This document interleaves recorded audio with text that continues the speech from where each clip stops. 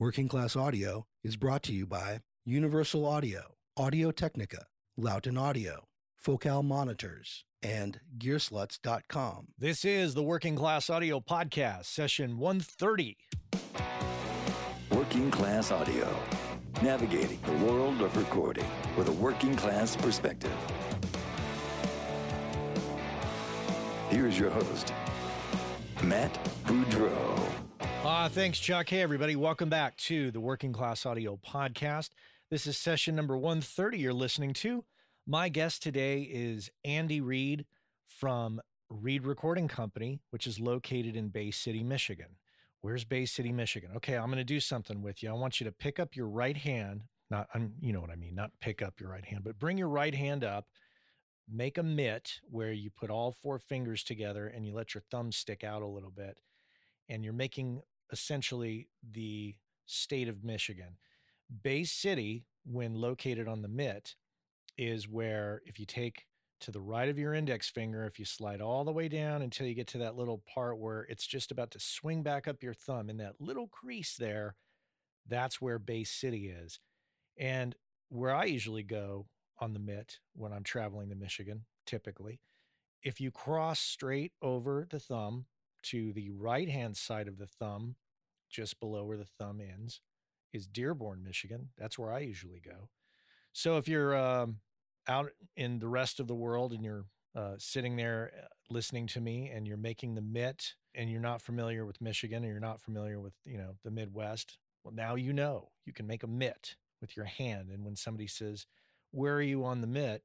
you can point, and there you are on the mitt. So Andy is running a studio out of his basement in Michigan. And he's not only recording other bands, but he's also recording himself. Very talented guy. He's one of these guys that I am so jealous of because it appears that he plays guitar, bass, and drums and can record himself really well. And I've listened to some of the recordings he's done, and I have questions for him, I have to admit. So I'll get those questions answered shortly here as we come up to the interview. So Andy Reed coming up here on the Working Class Audio Podcast. A little bit different day today.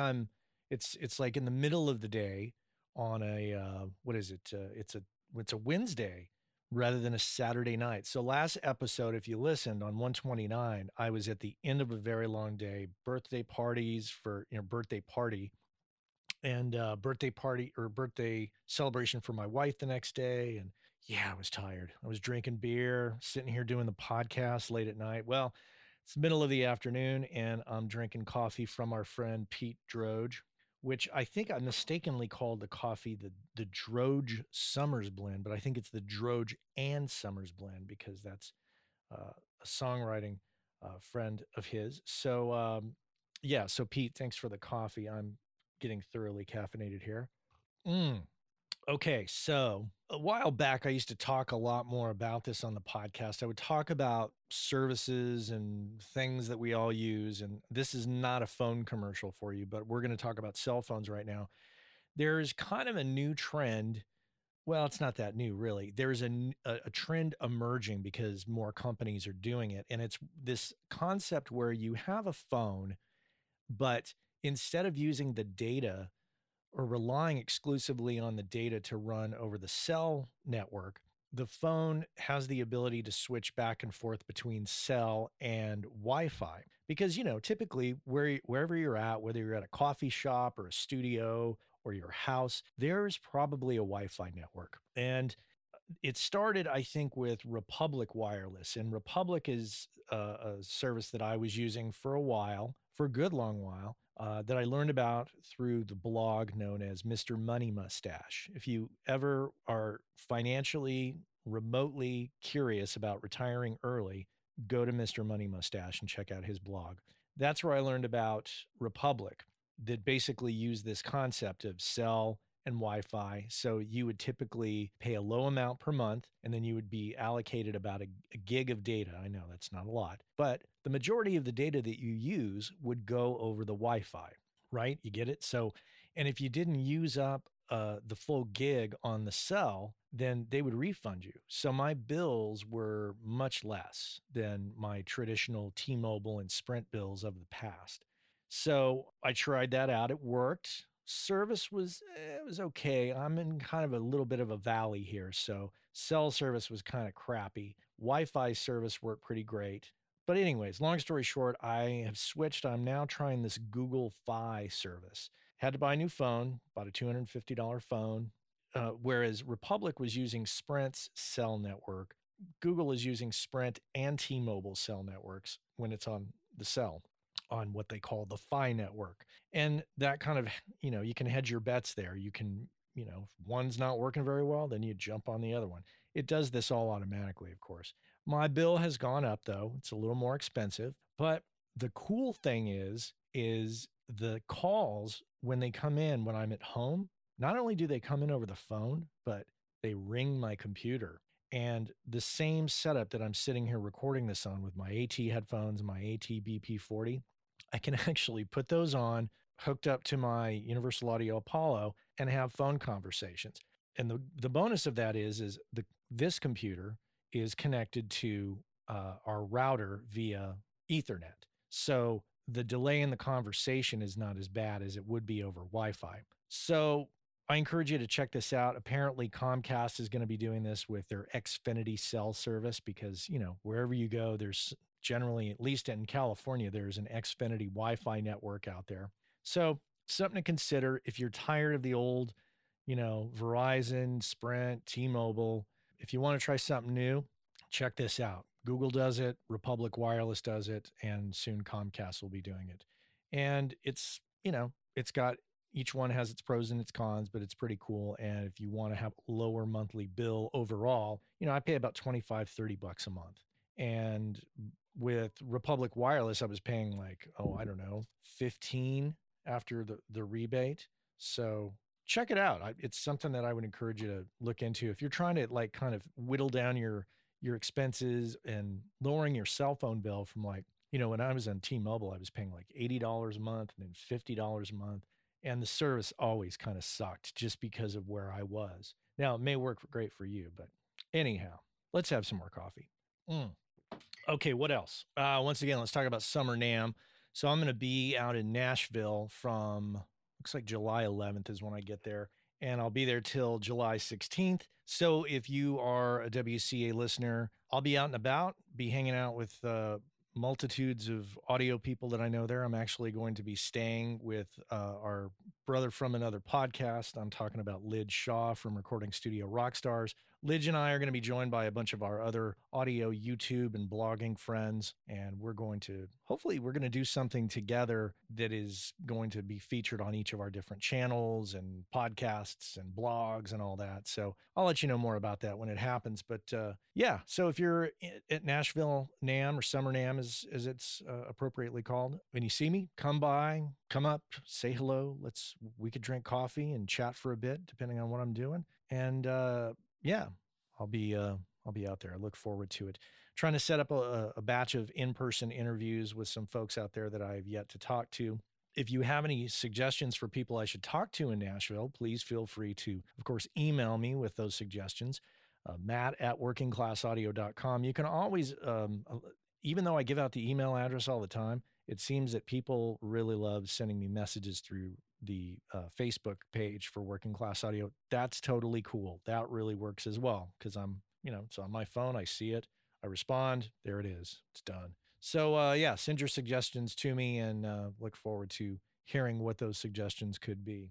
Over time as I do these episodes, and it's just truly amazing that we're up to number 130, little sayings really start to stick around after certain guests have come and gone. And those sayings I think about on a daily basis in my own world and what I'm doing. And some of those phrases, I think one of the earlier ones was "don't be a dick," of course, from Andrew Sheps. And I love that one. But recently on the Mike Wells interview, which was WCA number 113, Mike Wells was really talking about something where he was saying, whenever he's dealing with things, some things you don't always want to do, but it amounted to short-term pain, long-term gain, rather than short-term gain, long-term pain. So I know it's confusing. Short-term pain, gets you long-term gain. Short-term gain gets you long-term pain. Very confusing. Anyhow, I love that. And that always pertains to when I get paid. And rather than pay quarterly taxes, I just take a little chunk of the money that I make and I pay the IRS for that year so that I don't get a nasty bill when I meet up with my accountant at the end of the year. That's a good one. Also, the one that is really sticking with me lately is from WCA number 128. I'm talking about Frank Pappalardo. He had a phrase where he said when he was mixing and he was dealing with things that, like if he had like 128 tracks of something to mix or something like that, he talked about eating his frogs, meaning that he would do the hard stuff first. Eating the frogs was like, getting that was the short-term pain essentially of Mike Wells's phrase, eating your frogs. I always think about that when I'm making the bed in the morning. And I know it sounds crazy, but I do this every morning, almost like I'm in the military. Never been in the military, but making my bed in the morning, I'm like, oh my God, this is a pain in the ass. I should just leave this bed unmade. But I think of Frank and I say, I'm eating my frogs right now. Just make the bed and shut up and move on. And I do that. And it's just nice because, it's made all day. It's done. It's ready for me when I'm going to bed at night. And I know. Anyhow, I'm running on a rant here. So those are some of the sayings coming off of some of the shows. I encourage you to go back through the archive. Like I say, now there's 130 shows you can go back through and listen and pick up some of those things. So I'd appreciate it if you do that. And of course, before we get into our interview with Andy Reid, I do want to make sure that you do know that our friends over at Universal Audio are doing what's called the Apollo Rack Dream Studio giveaway. It's the new promo where they're giving away plugins, more plugins than you normally get with the purchase of any of the Apollo interfaces, whether it's an Apollo 8 Duo or an Apollo Firewire or Apollo 8 Quad, whatever. If you're buying an Apollo or a couple Apollos, you need to make sure to head over to uaudio.com, scroll down to the bottom of the page, look for the Apollo Rack Dream Studio promo, and do that before June 30th, because that's when it ends, and you want to take advantage of that. And of course, there's nothing like getting it the day after and then not being able to take advantage of that. So go ahead and check that out at uaudio.com. Well, let's get into it. Let's talk to Andy Reid here on the Working Class Audio Podcast. Welcome to the podcast. Thank you for having me. I appreciate it. You'll hear it in my monologue. I was talking about how you're one of those guys I'm very envious of because you can play a lot of different instruments. And not only that, you can record them really well. Well, I appreciate that. Thank you. I don't know. I'm a very good editor. That's my secret. So is that it? No, I mean I'm mainly a guitarist and a bass player. I'll dabble in drums and keys a little bit, but mostly guitar and bass. Those are my two main instruments. But there's a lot of great musicians that I'll hire to do drums and keys if I need something complex. So I can fake it, the easy stuff on drums and keys, but anything that has a few more voicings or something, I got to call a pro. So you're based in Bay City, Michigan. You are set up in your basement. Is that correct? That is correct. Yes. And you don't just have like a little setup with like a converter and a laptop and some speakers. You actually have quite a large setup. And it appears that you also have, I'm just kind of diving a little bit into your gear here. You have an analog tape machine. It looks like it's either it looks like a Mara Machines or an old MCI. Yeah. It's an MCI. It needs a little love right now, so it's actually not working. So that's saddens me, but it does need a couple things and a little bit of maintenance. And actually, I do need to. Chris is great, Chris Mara. So I do need to set up a Skype session with him to kind of get it fixed. So that's coming soon. And you also have a family. You have a 4-year-old daughter. Mm-hmm. Yep, that's correct. Tell me about working out of your home in this capacity with having clients over and all of the things that come with that. That's a good one because it's really taken me a long time to kind of figure it out and get it to a place that feels good. And also it's that balancing that family work life as well, and it makes it very difficult having your work basically down the steps. So I generally try to keep a Monday through Saturday schedule like 10 to 4 p.m. We do send my daughter to daycare, and my wife goes to work. So Monday through Fridays, there's no one here. It's just me and the artist. So that's easy. Saturdays are hilarious because she loves to come down probably every hour or so and say hi to whoever's here. I'm very, very, very fortunate to have the coolest clients on the planet who engage her and invite her down and let her sit down here and do whatever. So I quit doing evenings a long time ago, even before I had a kid, because a lot of the people that I record are working 9 to 5. So when they would come over after work, they would already be fried from working an 8-hour workday, so we weren't getting a lot done, and I could just tell they were burned out. So I tried to say, I talked everybody into maybe going, well, why don't you, either call me on your vacation days, or we'll schedule it like that. Or if you want to take an off day and we'll just start fresh in the morning, 10 o'clock, you can sleep in a little bit. And ever since I did that, productivity has been awesome. I mean, everybody comes in ready to go. They've had their coffee, and doing a 6-hour block like that, we just burn through it. Sometimes we'll take a lunch or whatever, but I try to give them more bang for their buck, and try to work fast so they can save more money and we can get more done in a smaller chunk of time.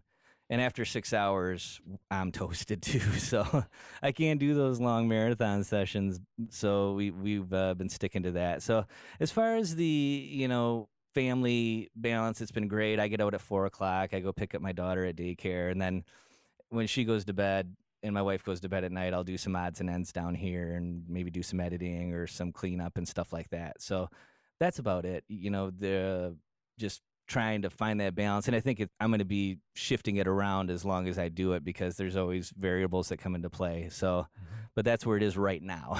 Well, what do you do in the cases of when your daughter's sick or, has to come home early from daycare? We used to get the calls from the preschool or the daycare. It's like there was this very paranoid woman who was convinced that any amount of sneezing and or coughing from any of the kids was pink eye. And she would always call up and say, I think your baby's got pink eye. Oh, no. And it was always like, okay, does our kid really have pink eye? And one time that was true, and every other time it was never true. Yeah, we usually split it up, my wife and I. It depends on who I have in. Luckily, most of the artists I work with are repeat business, so a lot of them are working on their second and third album, so they kind of know the drill. So if I have to say, hey, I'll make up for this on another day, I'll give you a couple free hours if I can cancel the rest of the day, and so I can go get my daughter, or if my wife is available to pick her up and then bring her home and then just,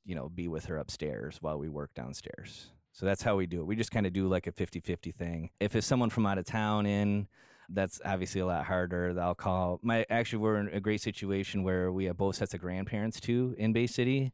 So that's another option as well. My mom or my wife's mother can go get her, and that helps out a lot. So, and they're both semi-retired and stuff too. So that works really great. Oh yeah. That is having both sets of grandparents nearby. That's magical. My wife and I have spent our entire lives, not our entire lives, but we've spent our child years without any support like that around. So it was always just us and whatever situation we could piece together. That's a great position to be in. Extremely lucky. And that's one of the main reasons we really, set up shop in Bay City, and I've stayed here. Also, there's kind of a budding music scene around here, which is great as well. So I've been lucky to be one of the only games in town as far as studios go. So I kind of lucked out there too. Well, let's talk about that, because you do have this in your home. And I don't know about you, but for the most part, for most of my career, I have had cool clients. But there has been a couple moments, like I had this very dark and dark metal band, but they didn't even dress like they were in a dark metal band, which was really deceiving. And then the singer was like, I don't know, man. He had kind of a Charles Manson vibe about him. He was Oh creepy. boy. And I was a little intimidated, I got to be honest. And I thought that was it when I had a studio in San Francisco. That band I would never have in my home. So how do you weed through those guys? Pre-production meetings, the first thing I do, I'll say, let's go out for a beer and let's talk about the record you want to make. Because I always say, for them, choosing the right studio is extremely important. I might not be the right guy for your music, and vice versa. It's like, everybody has their expertise, and for me, it's definitely got to be something I'm going to put my heart into, or I won't take the gig. And I just don't think that's fair to them as well, because I'm not giving them 100%. So that's basically what I'll do, and it hasn't ever been an issue. There's only been a couple times where there's been a couple shady friends hanging around and stuff like that. And, usually the musicians are apologizing for them. So it's worked out pretty good thus far. I've been pretty fortunate. And it's been, roughly 11 years. So been pretty lucky there as well. Okay. How have you gotten your work over the years? Word of mouth? Pretty much. I started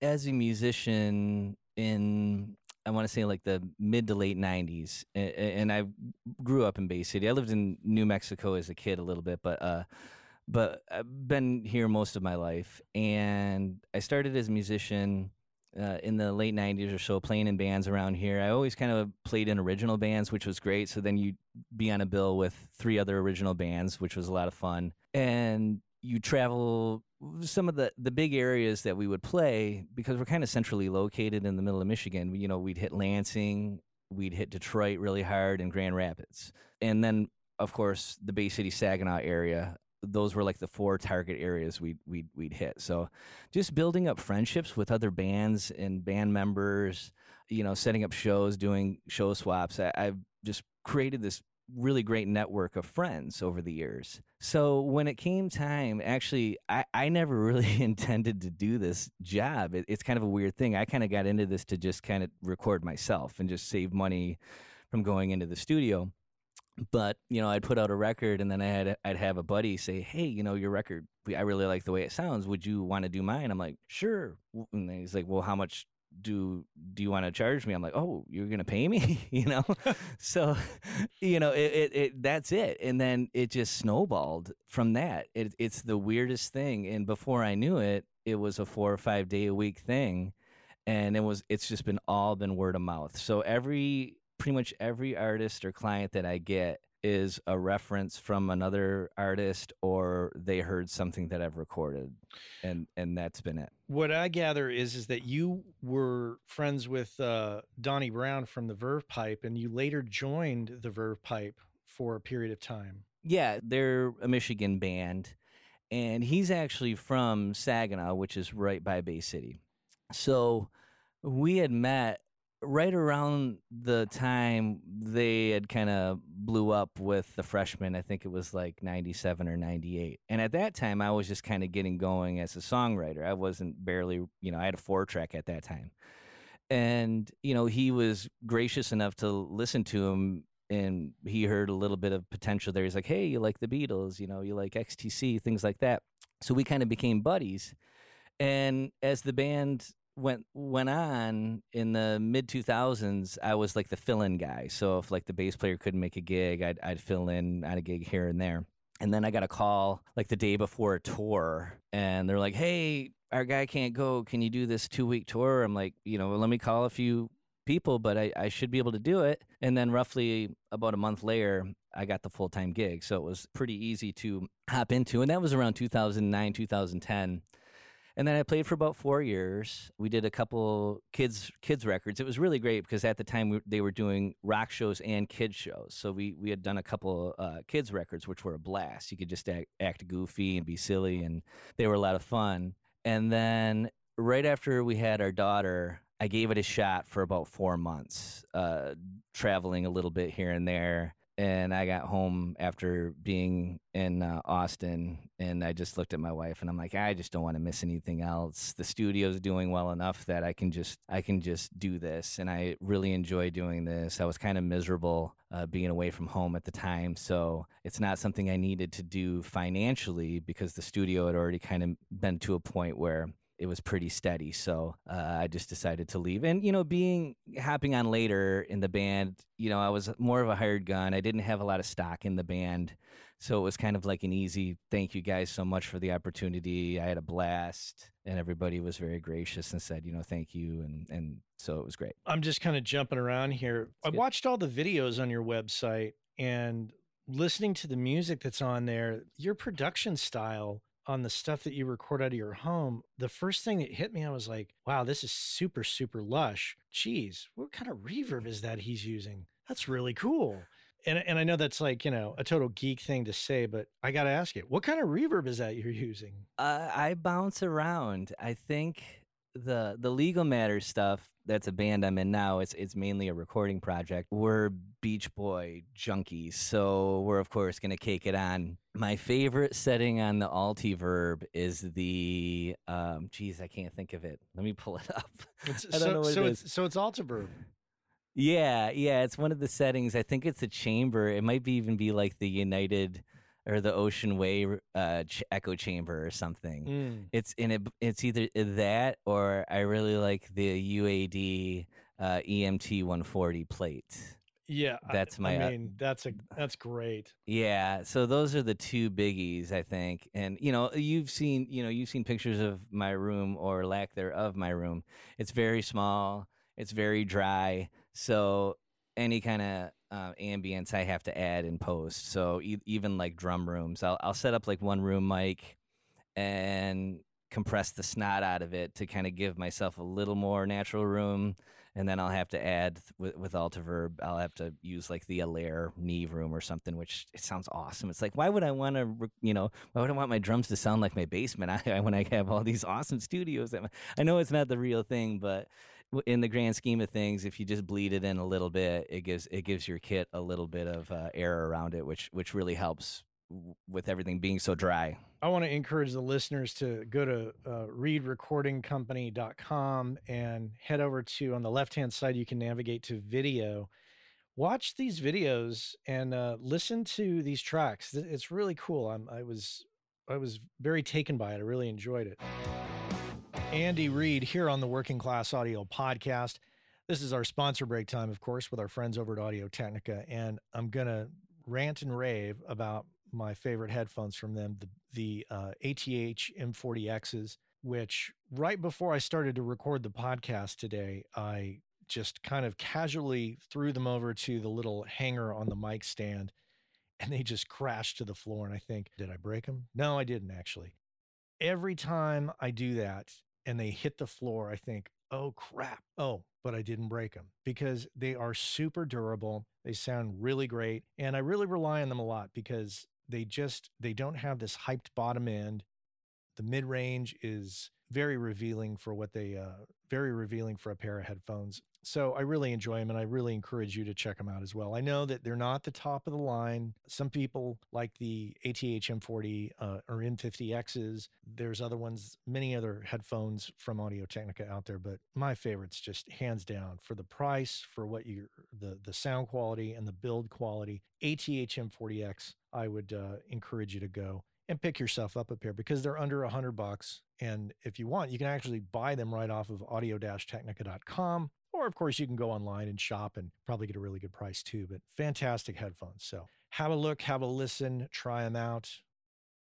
Let's get back into it here. Andy Reid here on the Working Class Audio Podcast. This is your main business. There's nothing else that you're doing, or are you doing other things? Nope, this is it. I mean, the recording, I've always kind of had my feet in a few areas of music. I used to play a lot. I don't gig very much anymore. I have done some composition work I did some music for like a PBS television documentary kind of thing last year. So I definitely try to keep my feet in a few different things just to kind of, more or less for me to just keep interested and keep busy. But the studio does it's 6 days a week full on, and it's been about 3-4 years since I've had a day off. So I've been very lucky to have such a full schedule and have people come in. So it's really nice because a lot of the people that I work with, they'll do about 2 days a month, and then at the end of the year, their record's done. And then they're like, okay, I want to start on the next record. So they'll do like their 2 dates a month.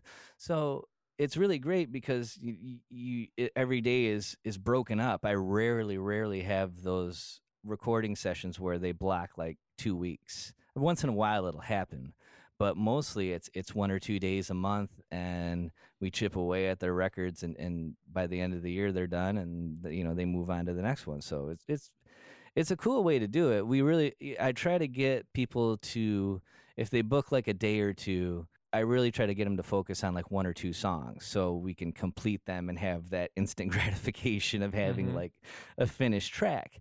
And I'm usually able to talk to everybody about doing it that way. And I think it's a lot more fun when you're just engulfed in the one song and everybody's into it and we're just working on it. So that's probably 80 to 90% of the way people do it here. So I'm really blown away. I mean, you're literally working 6 days a week. Yep. Wow. Okay. And are those people who are coming to you from within Bay City, or are they coming from the surrounding area? Definitely the surrounding areas.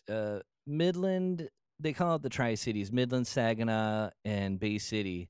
And I'll talk to you about a little bit about kind of like this weird little music scene we have, because it's become kind of a great family type deal. The thing that blows me away the most is the songwriting. Obviously, that's always the most important aspect of recording. And for some reason, I don't know if it's something in the water, the chemicals in the water, but there's a lot of really great songwriters around here. And, a lot of music scenes are like one type of music where it's like, a punk rock scene or whatever. Every single artist around here or band is different, like completely different. And it's really, really great.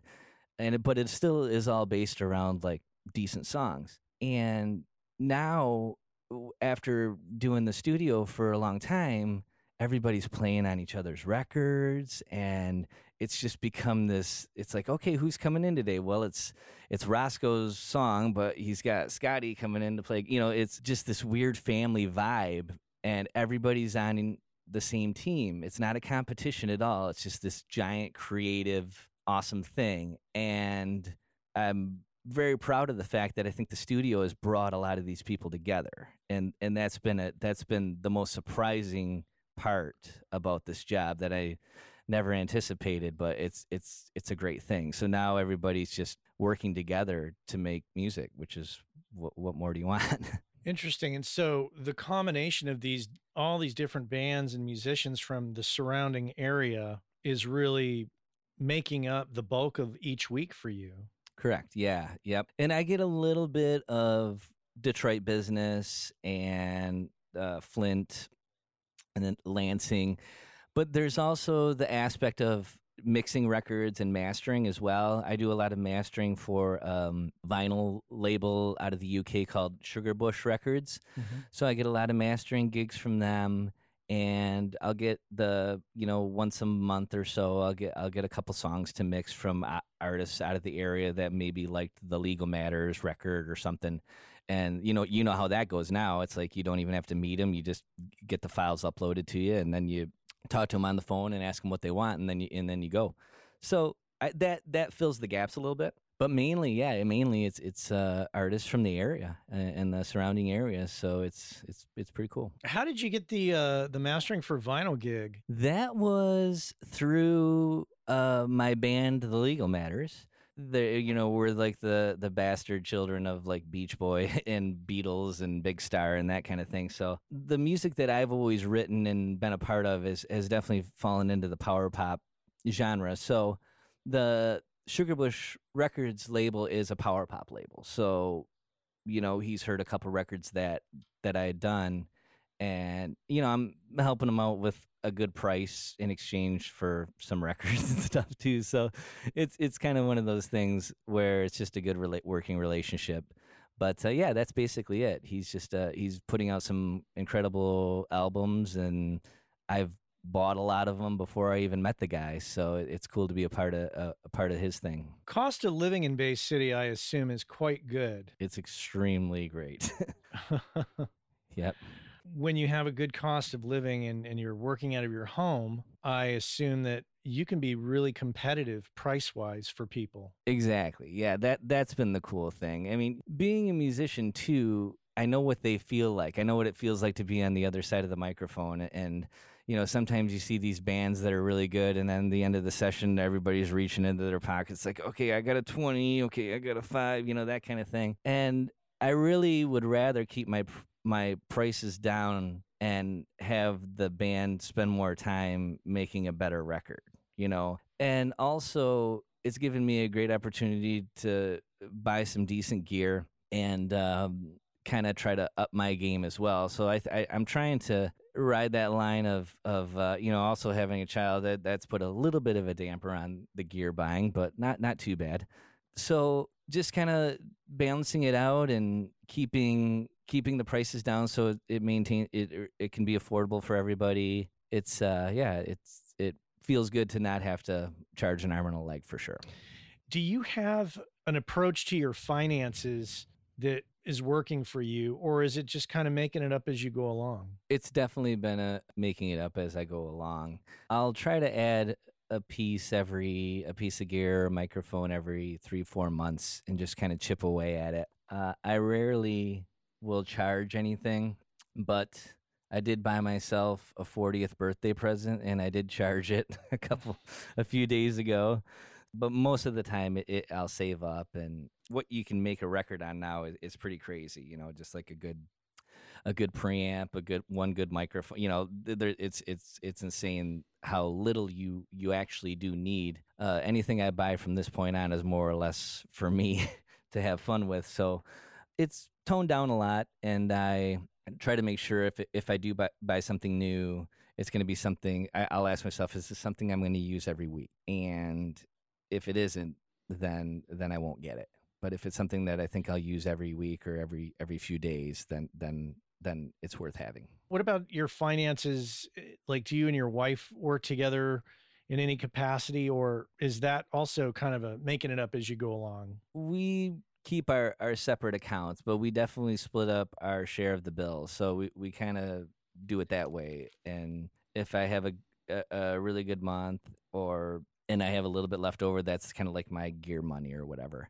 So we just kind of take care of our own individual financial responsibilities, and we also save up a little bit here and there, if we want to plan a vacation or something like that. So we work together, but we definitely have our own thing going on as well. So that's pretty cool because she'll see a box come in and she'll be like, I don't even want to know how much it is. And then she's really figured out the fact that the smaller the box, the more expensive it probably is. So she's getting wise to that. But no, oh gosh, I can't even tell you how awesome she is with the whole deal. She trusts me enough to make the right choices. I've never gotten myself into any financial trouble with buying gear, and for the most part, they've been pretty good decisions on the right pieces. There's been stuff that I bought and I've sold within the year just because it wasn't what I was looking for or whatever. But I've been pretty good about that, I think. I rarely meet married couples who keep their finances separate. There's always like a combined bank account. And when I tell people, oh yeah, my wife and I keep our money separate, they're always like, really? How did you do that? How did you pull that one off? I'm like, I don't know. I didn't know we were supposed to. Yeah. Well, they were separate before we met, right? Exactly. Do you do any kind of marketing for your studio or for your services? Not so much. Like we talked about before, it's generally been word of mouth, and it's actually come to a spot where I've had to turn down a little bit more business because I'm booked a couple months in advance generally. And if I really take on a new artist or new client, it's really got to be something that, because I really want to take care of the people that have kind of taken care of me, So I have some people working on their fourth or fifth albums, and they help me build this, so they are a priority for me. So they're always going to have a spot. And So anything new coming in, I really got to make sure that it's something I'm going to be into and work into the fold, because everybody just, like I said, kind of keeps coming back, which is fantastic. And it's awesome to see, these artists actually growing as well as I've developed my skill set for recording and production. They've developed as recording artists as well. So you can really, if you listen back to these records in order, you can hear a learning curve, and it's actually pretty great, to go back and listen to some of the early stuff, and there's like an energy there.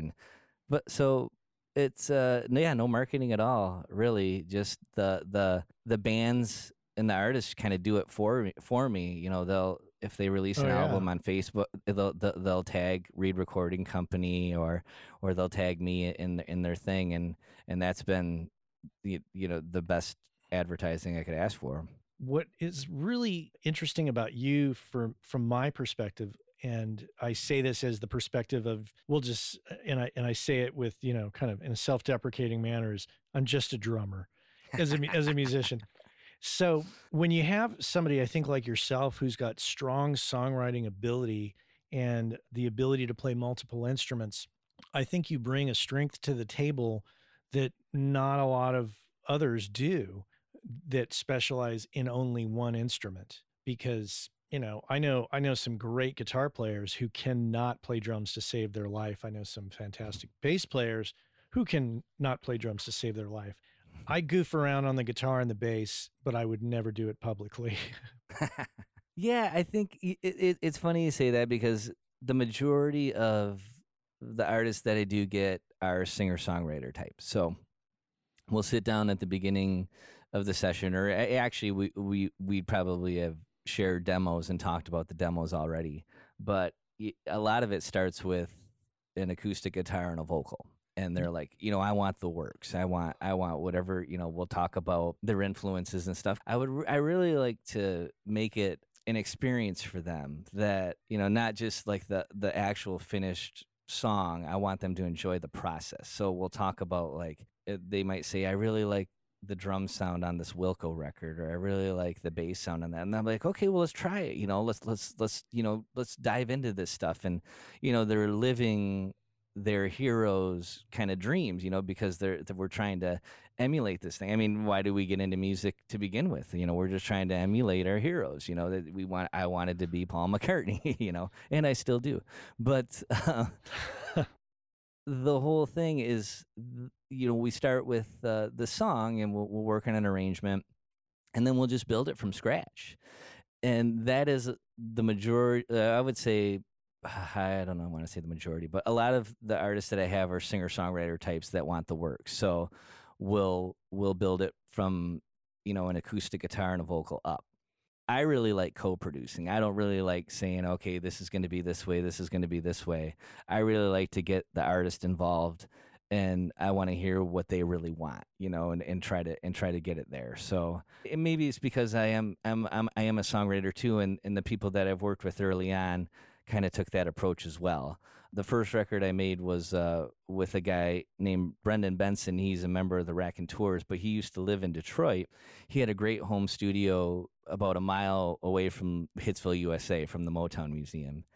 He was great. He really picked our brains, and he made it so much fun, because we're putting the tape on backwards and, doing the I'm Only Sleeping guitar solo thing. And it's like, what a way to fall in love with record making, and I really want that too. And I always use this goofy analogy, but it tends to work. It's like, you don't go golfing to say you shot a 79. You go for that 4 or 5 hours of enjoying yourself outdoors and being with your buddies. And I try to get people to tune into that right away, so they're not just like trying to get their part down. I'm like, guys, live in the moment. Let's get creative. Let's have fun with this and enjoy this part of it, because this is the part this is the most fun, And of course, the end result will sound that much better, because they had a good time making that record, So I really try to sell it like that. And when we're building a song that has no preconceived thing, it doesn't have a band playing it already. It's just chords and a melody. we can do whatever we want, which is really cool. I'm curious about the correlation between keeping your overhead low and not being financially desperate, and how that directly affects the record making process. You know, we had talked earlier about people maybe doing 2-3 days a month. So I really just try to settle up at the end of the day, if possible, or at the end of the 2-day session or whatever we're doing. That has, it's always kind of kept the weirdness out of it. Everybody's always up to date. And it's just been, and like I said, it's not a substantial amount of money. So if we let, 4 or 5 days build up, then they owe you a bigger chunk than if you just kind of chip away at it a day at a time, and they just kind of settle up at the end of the day. It makes it seem less expensive as well. And it's not like a great deal of money, but it's enough to where a band would have to save up and schedule it. And I think that's why a lot of people do it, 2 days a month or 3 days a month. And then they can balance their personal budget to record their record at whatever pace they want to record it at. So I just try to keep up to date with everybody so there's nothing looming, because in the end, I've really become friends. I can pretty much say that everyone I record now I would consider a friend. And then you have that weirdness there. It's like, okay, they owe me a lot of money, blah, blah, blah, blah, blah. So it's never gotten to that point. Well, it has a couple situations a while ago, but ever since I just tried to have people settle up at the end of the day or at the end of the week, there's been very little problems with it. And it helps me out, because then I have a steady stream of income that I can kind of count on paying my bills and blah, blah, blah at the right time. And like you said, too, the work having 6 days scheduled a week is cool, too. So if someone has, life happens. So if someone's like, man, I couldn't, my kid's sick or whatever, it's like, man, take the day off. I'll work on a mastering job, or I'll just work on my own music or whatever. Don't stress about it. So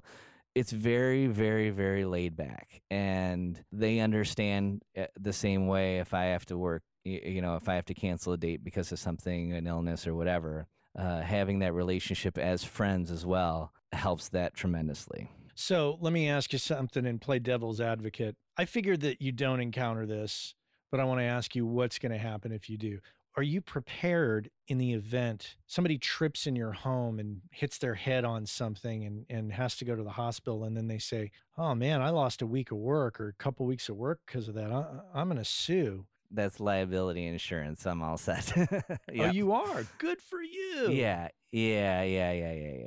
That's an important one for sure. And I have there's a great online, I think it's called Music Pro Insurance, and all my gear is through that as well. Now, I live probably a half a mile from the Saginaw River, and for some reason, my homeowner's insurance we're not in a floodplain or whatever. I don't know.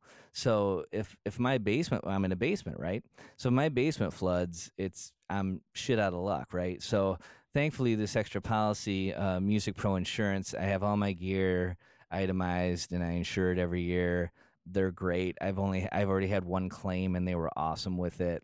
So I really am very nervous about being well protected, have an alarm system and all that stuff too. I'm not worried about it, but I just have it just in case. So I'm kind of one of those people that would worry about that, and I wouldn't go to sleep because it would just be in the back of my head like, okay, Dad, so now that there's clouds and all that stuff, it's like I can sleep so much better at night. Okay, so Music Pro Insurance has you itemize everything, and then they base your coverage on the amount of that itemized list? Right. Yeah. So it's just a policy. You can cover software, you can cover gear, equipment, if it breaks during a gig, if it's, if someone knocks over a microphone in your house and destroys it, if my basement floods, all that stuff, it's pretty cool.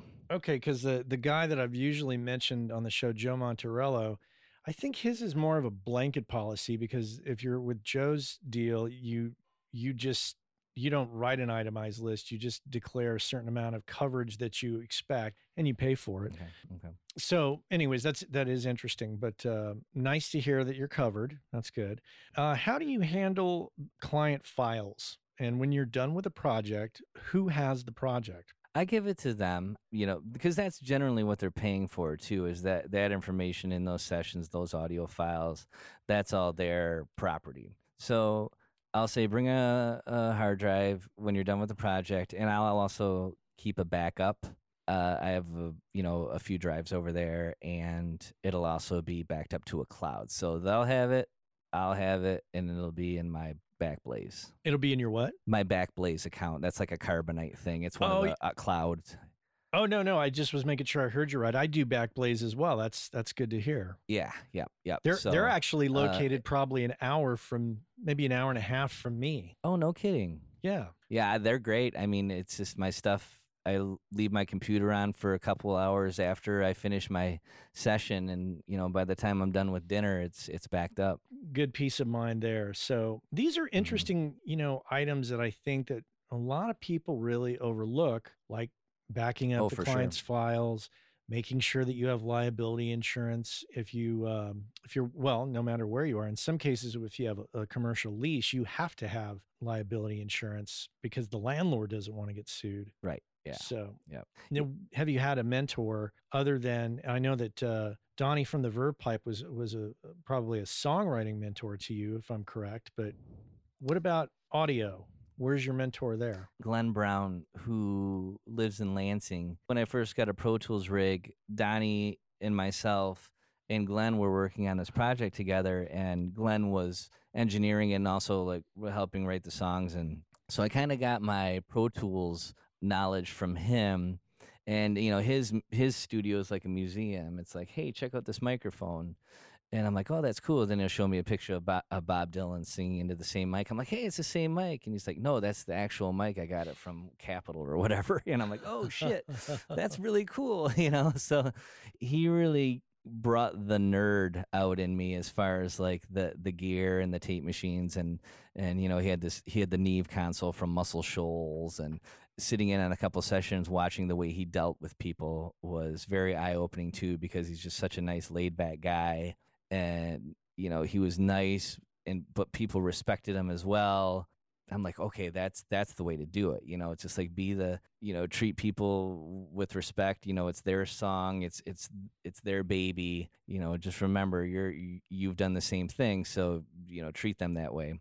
And, obviously I learned a lot of that first experience with Brendan. That wasn't all, the first record I ever made was on 1-inch 8-track tape. So that really, I just loved that process. And then, you read the Beatles books, and, that's the way they made the record. So the first record I ever made was that way. So yeah, I have owned a couple of tape machines along the way. I had an 8-track Otari and then a 16-track Tascam. So I have kind of lived in this hybrid world for a long time. But as far as like, I'm kind of on my own a little bit.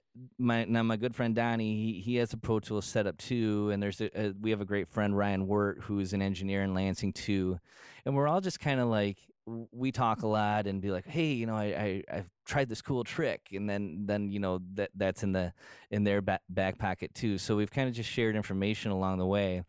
But most of my education has seriously been just grinding it out and making mistakes on my own music. And, I'll use my music as kind of like I'm my own guinea pig in a way. And I'll try to make my mistakes there and try a few things that I would do a little differently and might not be brave enough to try with a client in the room. So just that, failure is the greatest teacher.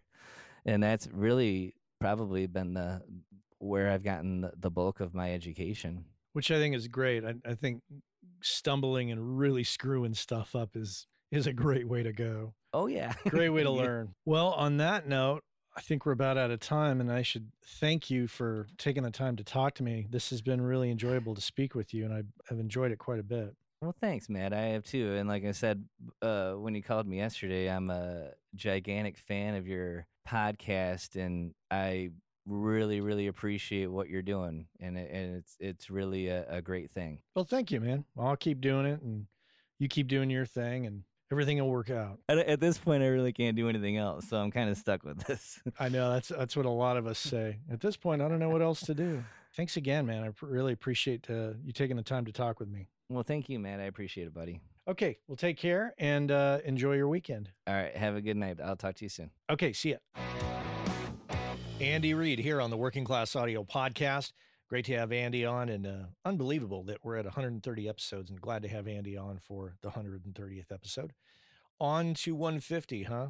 We're not really celebrating. Don't be fooled. I'm just happy that we're at 130. Anyways, yeah, great to be back with you today, and great to be caffeinated. I'll try to stick to the caffeine and less late night beer conversations. How about that? All right, well, let's do that. We are out of time, of course, so we have to thank everybody. And of course, who do we always start with when we thank everybody? We always start with Mr. Cliff Truesdell and Mr. Chuck Smith and Mr. Cole Williams. Also want to thank the sponsors, Lawton Audio, Focal Monitors, Universal Audio, Gearslutz.com, and Audio Technica. And I want to thank you for listening. I do appreciate it. Take care.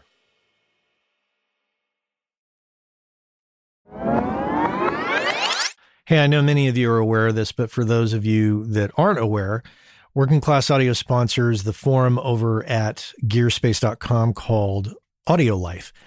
And quite simply put, it's a place where audio professionals can go to talk with other audio professionals about things other than audio gear, including life hacks, work-life balance, health and hearing loss. You know, if you want to talk with other audio professionals who can identify with what your lifestyle is like and how it relates to things going on in the world outside of audio, this is a great place to go and check out. So head on over to gearspace.com, check out Audio Life, many of the same topics that we discuss here on the show on gearspace.com. So check that out.